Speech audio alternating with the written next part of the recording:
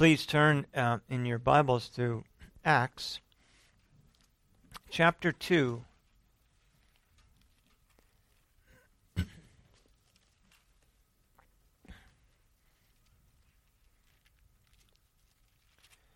And we will read this morning the first 13 verses.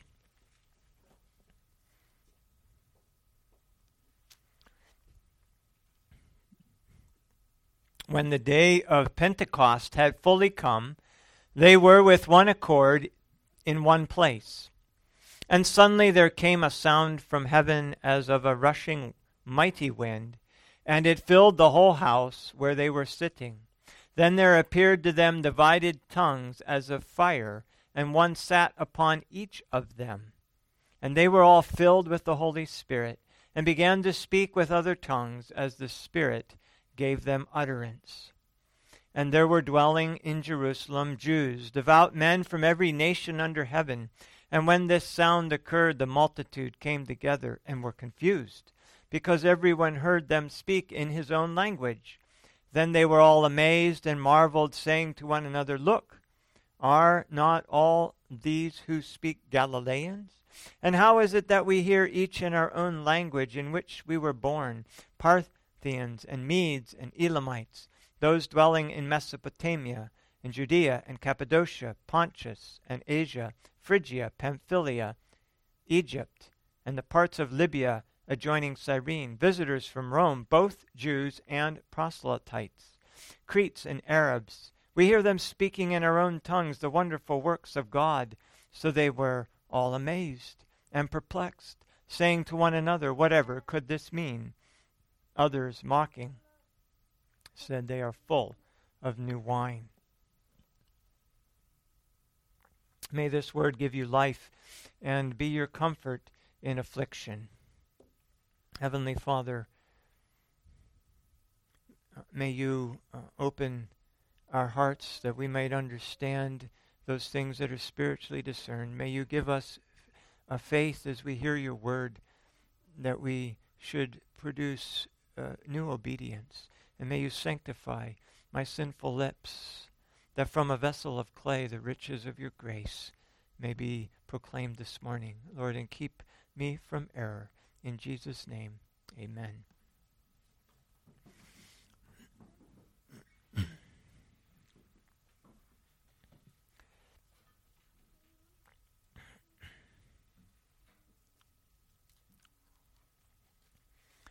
Well, on January 16, 1991, President Bush gave a nationwide address from the Oval Office to announce the U.S. invasion of Iraq.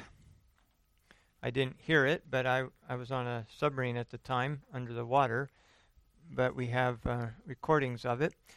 But he also announced something else that day, that night. He announced a new world order. He said, quote, "We have before us the opportunity to forge for ourselves and for future generations a new world order. A world where the rule of law, not the law of the jungle, governs the conduct of nations. And when we are successful, and we will be, we have a real chance at this new world order. An order in which a credible United Nations can use its peacekeeping role to fulfill the promise and vision of the UN's founders," unquote.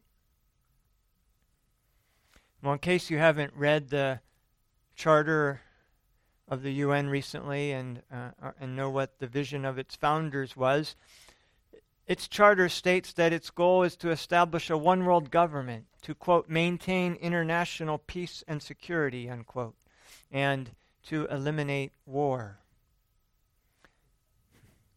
And though it sounds very nice, this entity is at war with Christ and his people.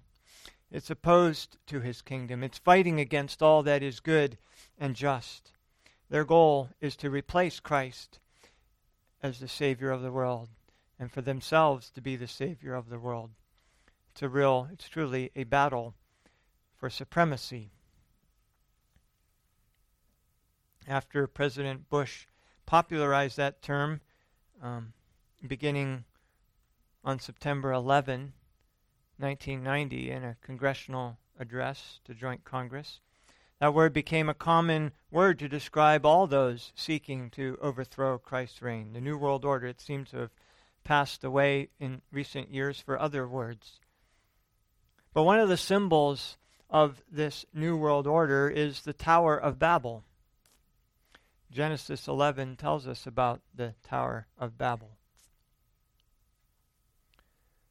That Tower of Babel there was some paintings of it by Renaissance painter Peter Bruegel, and you often see his painting used on much of the literature of the European Union and other one world government organizations. But Genesis 11 tells us that after the flood, people began to build a tower to be the centerpiece of a one world government. Their goal was a united humanity, a one world new order for all the ages. Genesis 11 says that the top of the tower was to reach unto heaven. See, this was an attempt to establish a rival government, to supplant God's government and God's law. No, God easily thwarted that effort by a confusion of languages. Remember, they had all gathered together to build this tower to reach into the heavens, and they're all working together with one accord for this one world government. And God simply reached down, and overnight, they all spoke a different language. When they went the next day to continue their building, none of them could understand each other. And by this very profound and yet simple mechanism, all these people were scattered. Their plan to build this one world government at this tower that would reach to the heavens was thwarted. And they were scattered. The entire world project had to be abandoned. And the people were scattered to the four corners of the earth just as God intended, according to God's plan. You see, God was working out His plan to establish His kingdom and to install His king upon the throne. And so, the Bible tells us that in the fullness of time, He sent His only begotten Son, born of a virgin, on the feast of dedication, the 25th day of the month Chislev. And as the Lamb of God, Jesus entered Jerusalem to the acclaim of the Jews on the 10th day of the first month, Nisan, the day the Passover lamb was selected. And He was slain for the sins of His people on the 14th day of that first month in AD 30, dying at the time the Passover lamb was slain. And by His sacrifice, the wrath of God for the sins of His people was forever appeased and turned away. So the angel of death, just as the angel of death passed over the Israelite homes that had the blood of the Passover lamb on their door. And as the righteous God-man, He defeated death, and He rose from the dead on the feast of the first fruits 3 days later. Christ, Paul said, the first fruits of those who have fallen asleep. 1 Corinthians 15:20. And then Christ spent the next 40 days speaking to the disciples of things pertaining to His kingdom, to the kingdom of God. And after instructing His disciples to remain in Jerusalem and wait, He ascended into heaven, where He is now permanently sitting at the right hand of God the Father, reigning. And of the increase of His government, there is no end. But now you see that Christ had been crucified. Now that He'd been raised in glory and departed to the Father, those requirements, those three requirements for the Holy Spirit to come have been met. And so this chapter begins now with the next step in God's New World Order. His plan. His plan to bring true and lasting peace. His plan to establish and maintain his righteous reign. His one world government. When Pentecost had come, and that word had come, the King James says, New King James, fully come, but it's a sense of fullness. It's a sense of fullness. The disciples were in one accord, in one place. And then the Holy Spirit came. But it wasn't a quiet affair by any means. This was a loud sound, a roar. A roar that filled the entire house where they were sitting. A sound like a mighty rushing wind. Have you ever heard the wind of a hurricane? It's a powerful sound. It's very similar to the powerful sound of waves of the ocean. It's a fearful thing to see the power of a mighty rushing wind. There, maybe you've seen the pictures of the effects of mighty rushing winds as they tear up massive oak trees and lay them out on the ground, as they wipe out entire buildings and leave just a foundation. Well, this is a mighty rushing wind, a loud roar, and it fills the house.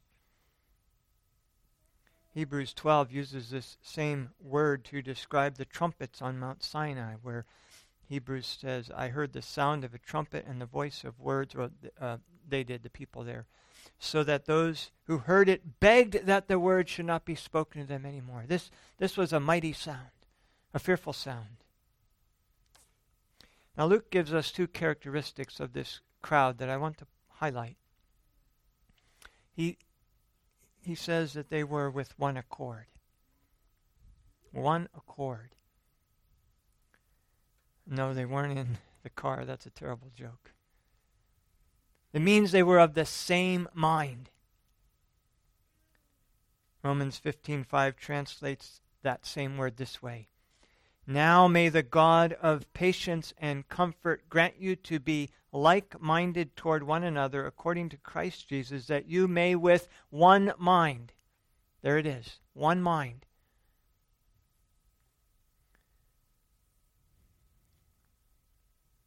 and one mouth glorify the God and Father of our Lord Jesus Christ. With one mind, Paul's prayer to the Romans was that the church would be able to glorify God with one mind and one mouth. And that's what these disciples here are. They are of one mind.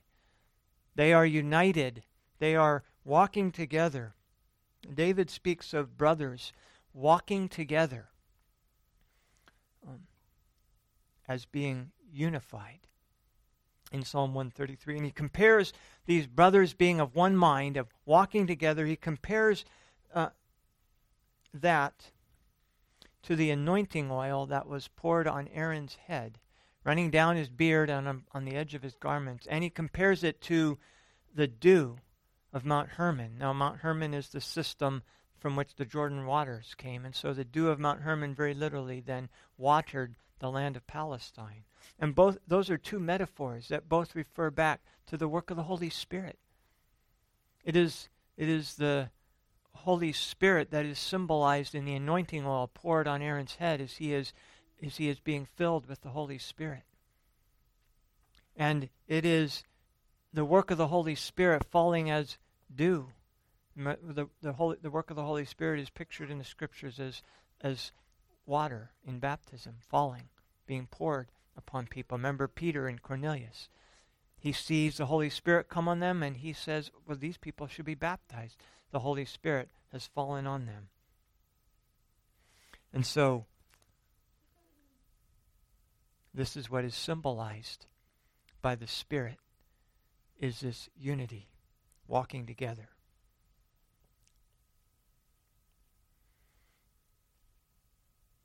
Secondly, they are physically in one place.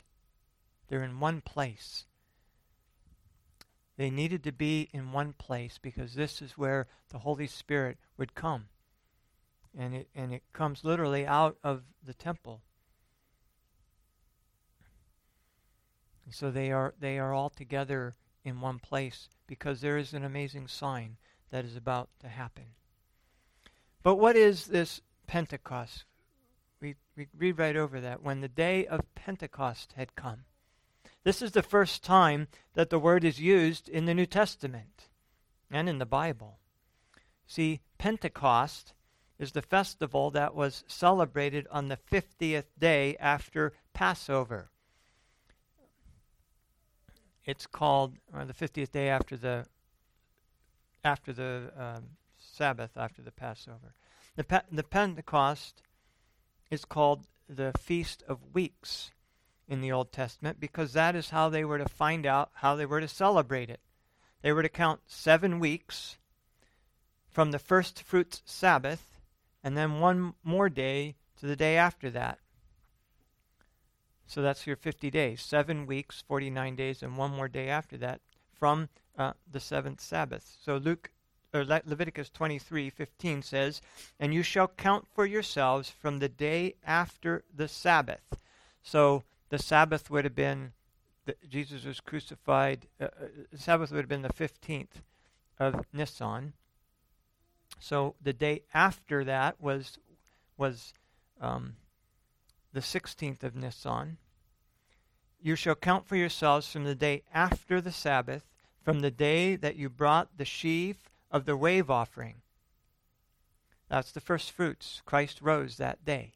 They were to count after that 50 days. 7 Sabbaths shall be completed. Count 50 days to the day after the 7th Sabbath. Then you shall offer a new grain offering to the Lord. Okay, so Christ rose as the first fruits, and they were to count 50 days from that, and then they were to offer a new grain offering to the Lord. This is the only feast that doesn't have a specific day assigned to it. The Passover happened on the 15th day of the first month. Other feasts happened on the other days of the 7th month, and so on. But this feast doesn't have a day attached to it.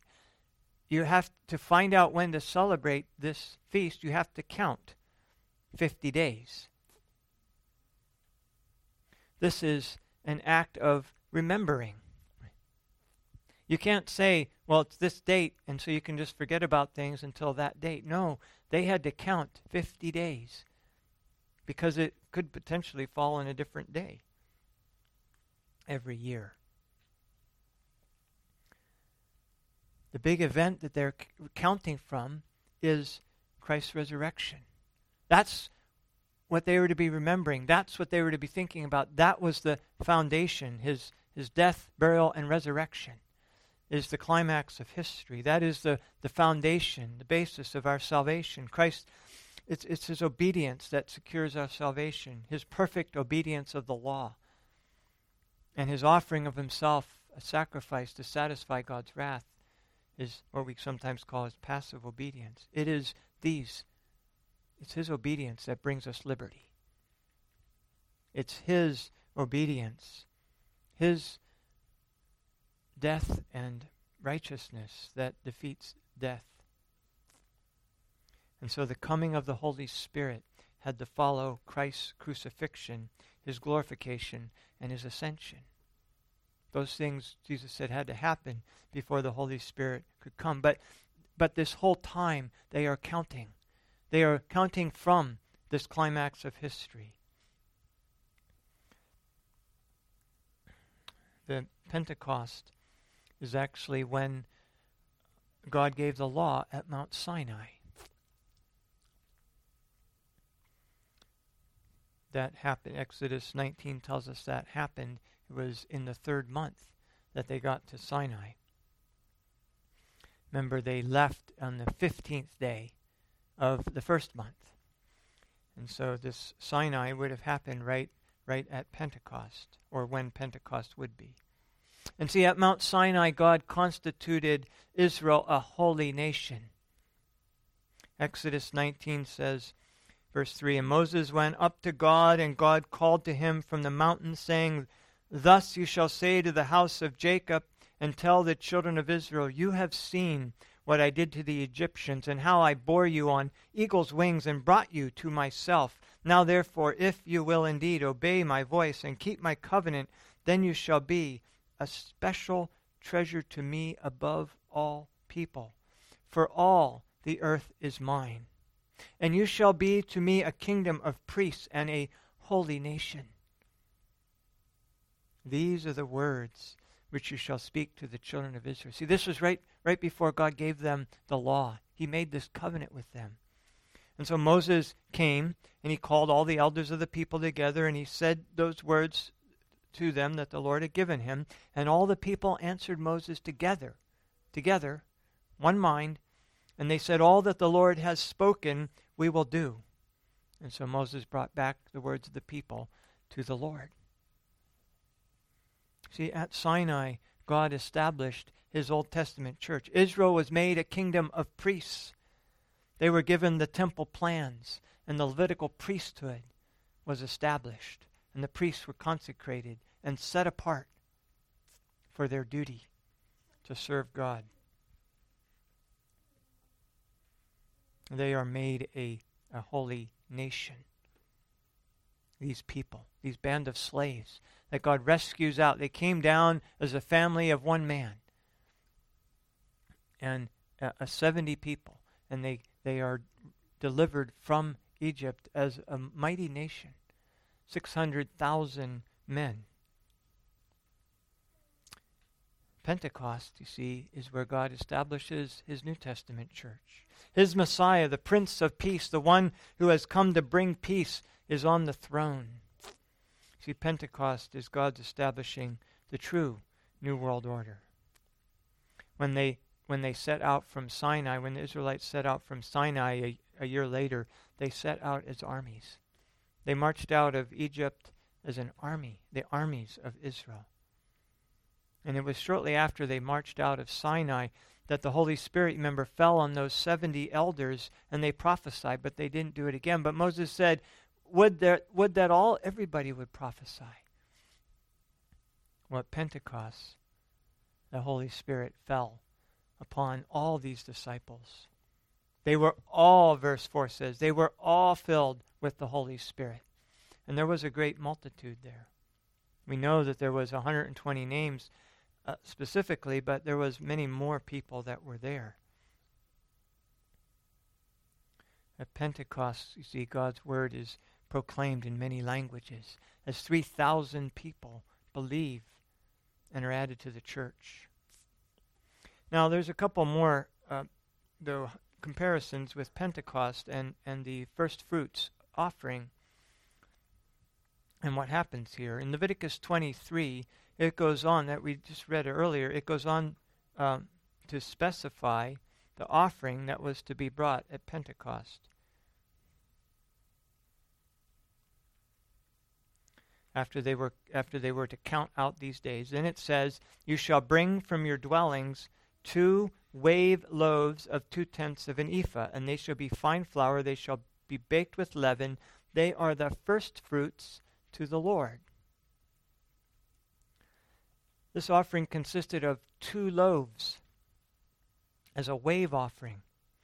2 is a consistent picture of witnesses in the Bible. It's 2 witnesses that the Pentateuch says are necessary to establish facts in a court of law. Christ sent out his disciples 2 at a time in the Gospels.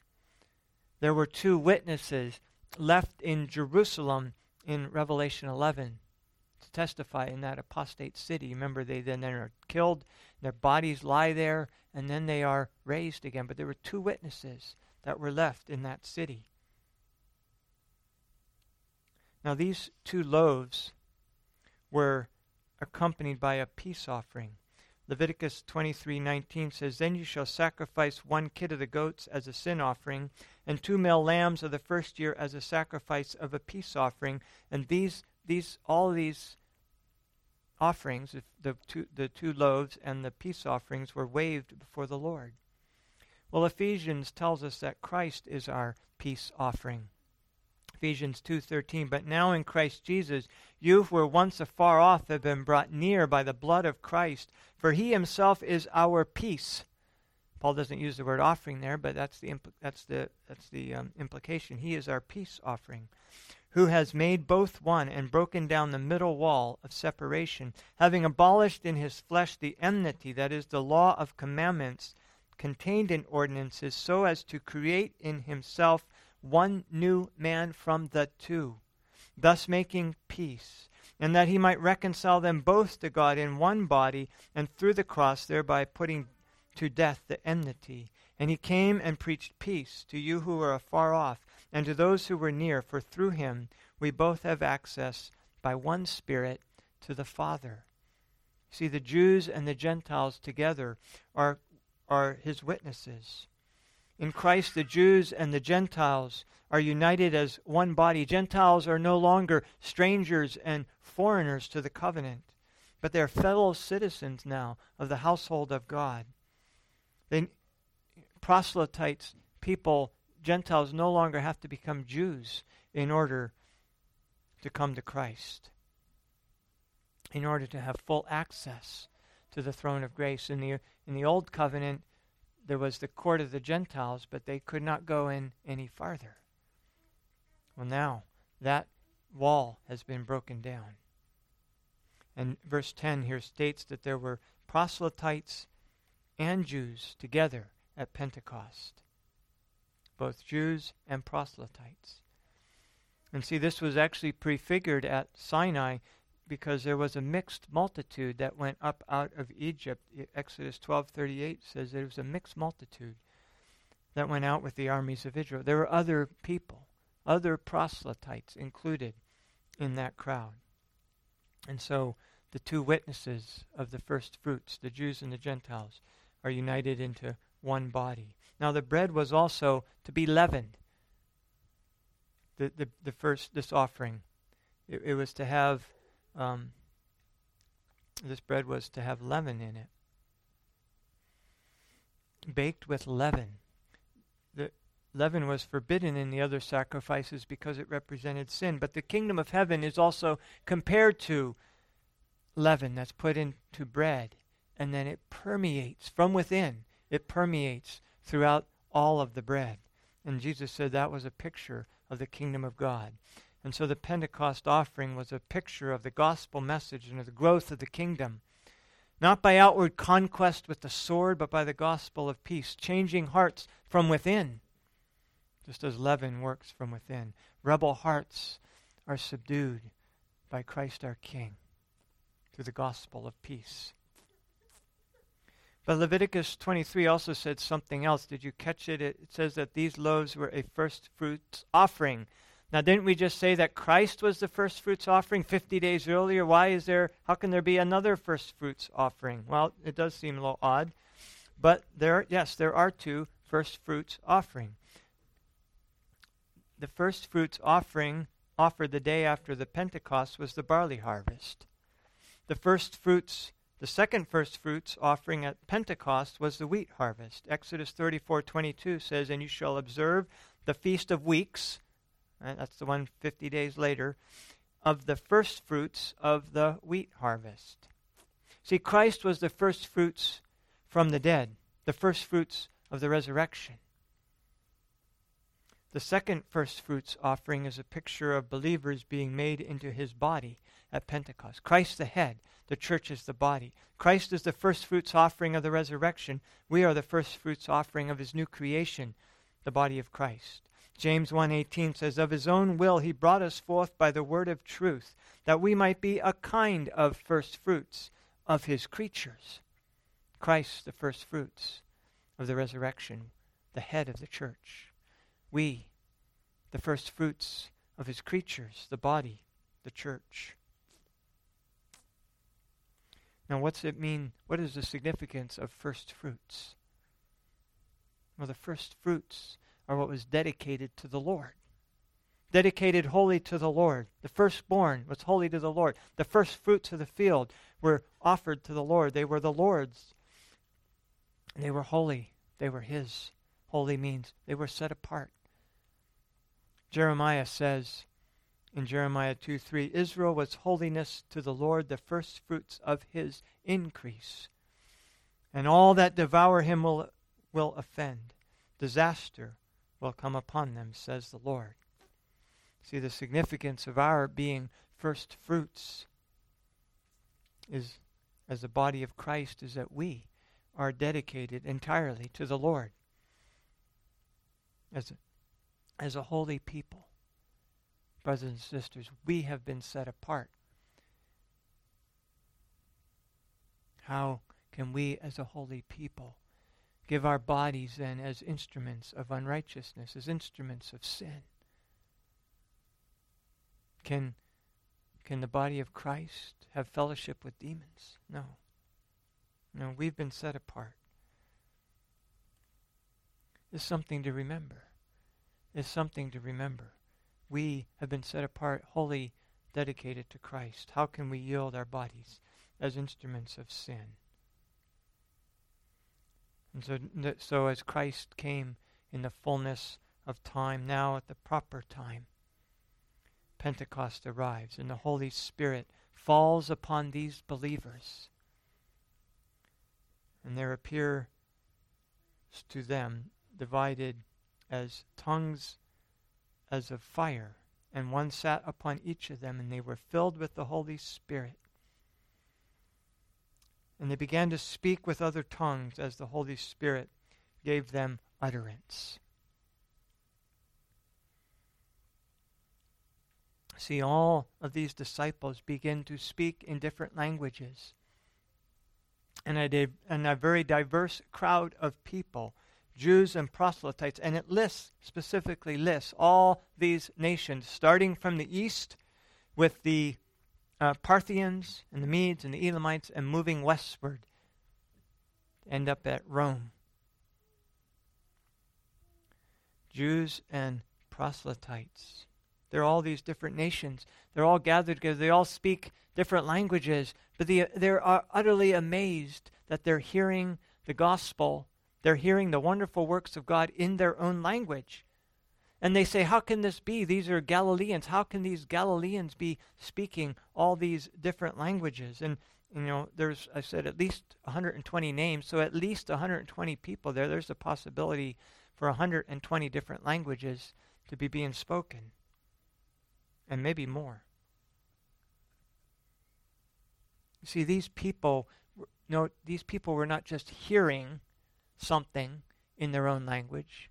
It wasn't like the disciples were up there speaking Hebrew or Aramaic or Greek. No, these disciples were speaking. It says that they began to speak with other tongues, and tongues is the word for language. The disciples are speaking other languages. It's an amazing miracle. See, this gift of the Holy Spirit is an amazing reversal of the judgment brought at the Tower of Babel, where people were divided through confusion of language because of the language barrier, that they could not understand one another. The great marvel here is that as God institutes his new world order, he has reversed that judgment, and he's given the ability for all his disciples to speak in all these different tongues so that they can now understand. That's what they're amazed about. They can now understand the gospel. They can now understand one another.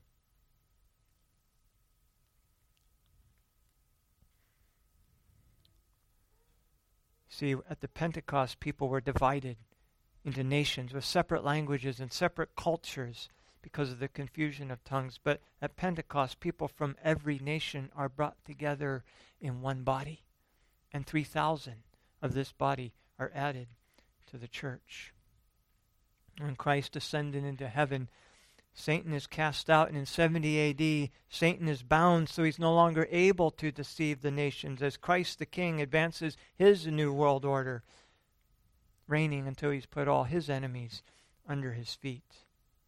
You see, the persecution that we see throughout Acts and that we see today in the world around us, that's a sign that Christ is winning. That's a sign of the desperation of the dying, fake old world order. Now, I want to, in closing, just point out that that what's happening here, this tongues, is the same tongues that is spoken of in 1 Corinthians 12 and in 1 Corinthians 14. It's the same word that is used in 1 Corinthians 14, and the requirements that are laid out in 1 Corinthians 14 for speaking of tongues are fully satisfied here. Tongues should only be spoken, Paul said, when they can understand, when there's understanding. Because so these are languages that have to have meaning. They're not babbling sounds that have no meaning to them.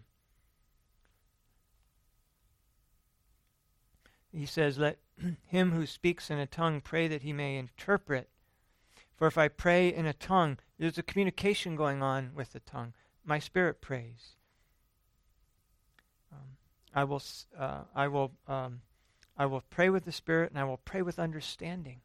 If you don't understand the language that's being spoken, Paul says you can't say amen at the end of it. You can't give your assent if you didn't understand what was being said. And so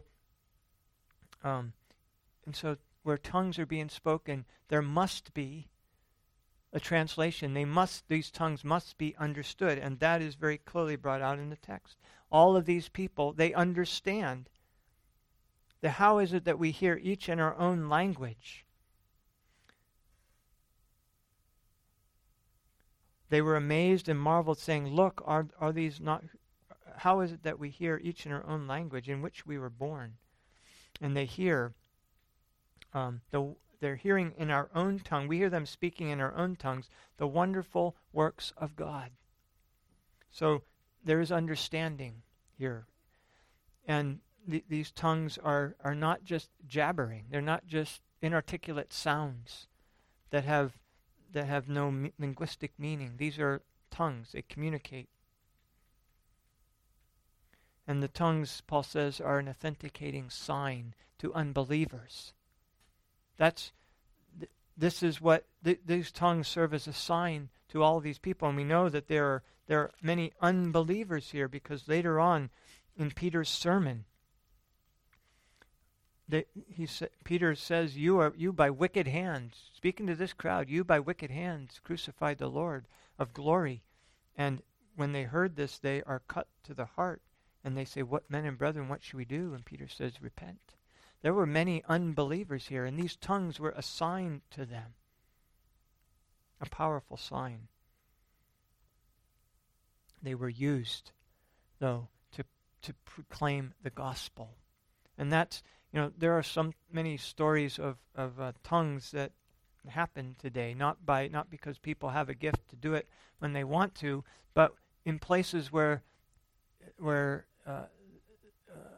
there's language barriers. There are many examples of people all of a sudden speaking in tongues, and preaching in languages that they didn't know before, as a sign, to communicate the gospel. And so we can be very thankful here that God's New World Order plan is being carried out. His plan that he has predestined from before the foundation of the world. Christ was slain from the foundation of the world. This plan that he has been working out in history is being fulfilled. And there is here a unity in God's people that the New World Order cannot resist. These people are with one accord, in one mind. They are speaking together. And that is a unity that the satanic New World Order cannot overcome. There is a power in the Holy Spirit. Satan is that the New World Order cannot overcome. Satan is bound so that he will be in 70 AD, so that he can no longer deceive the nations. There is a power here that world order, that old world order, not the new one, the old world order, cannot overcome. there is a fire here that old world order cannot extinguish. As the gospel will go to every tribe and tongue and nation and people. And God will gather all of his elect. And he will reign until he has put every enemy under his foot. And he does that by the sword of his Spirit, the power of his word. And that goes out by the power of the Holy Spirit. And that is a fire the old world order cannot contain. Let us pray. Our Heavenly Father, we thank you that you have established your kingdom and that you have put your king upon your holy hill. We ask, Lord, that you might encourage us this morning, that we might not be afraid, that we might not be ashamed of your law, but speak it to kings and to those in authority. We ask, Father, that you might make us your faithful witnesses, faithful at all costs. We ask that you would give us a boldness and that you would give to us that one mind. Lord, may you bring to your church today that is so often fractured. May you bring that one mind, that we may with one mind and one heart glorify our God and Father, Jesus Christ. We ask, Lord, that from pulpits across this state and across this county, may your gospel go forward in the power of your Holy Spirit and not in the power of human wisdom and not in the strength of the flesh. But Lord, for that is easily overcome by that old world order. But Lord, you are the mighty King. And we thank you that you have taken your authority and have begun to reign. And you will do so. Lord, we bless your name. We ask for your blessing on us. In Jesus' name, amen.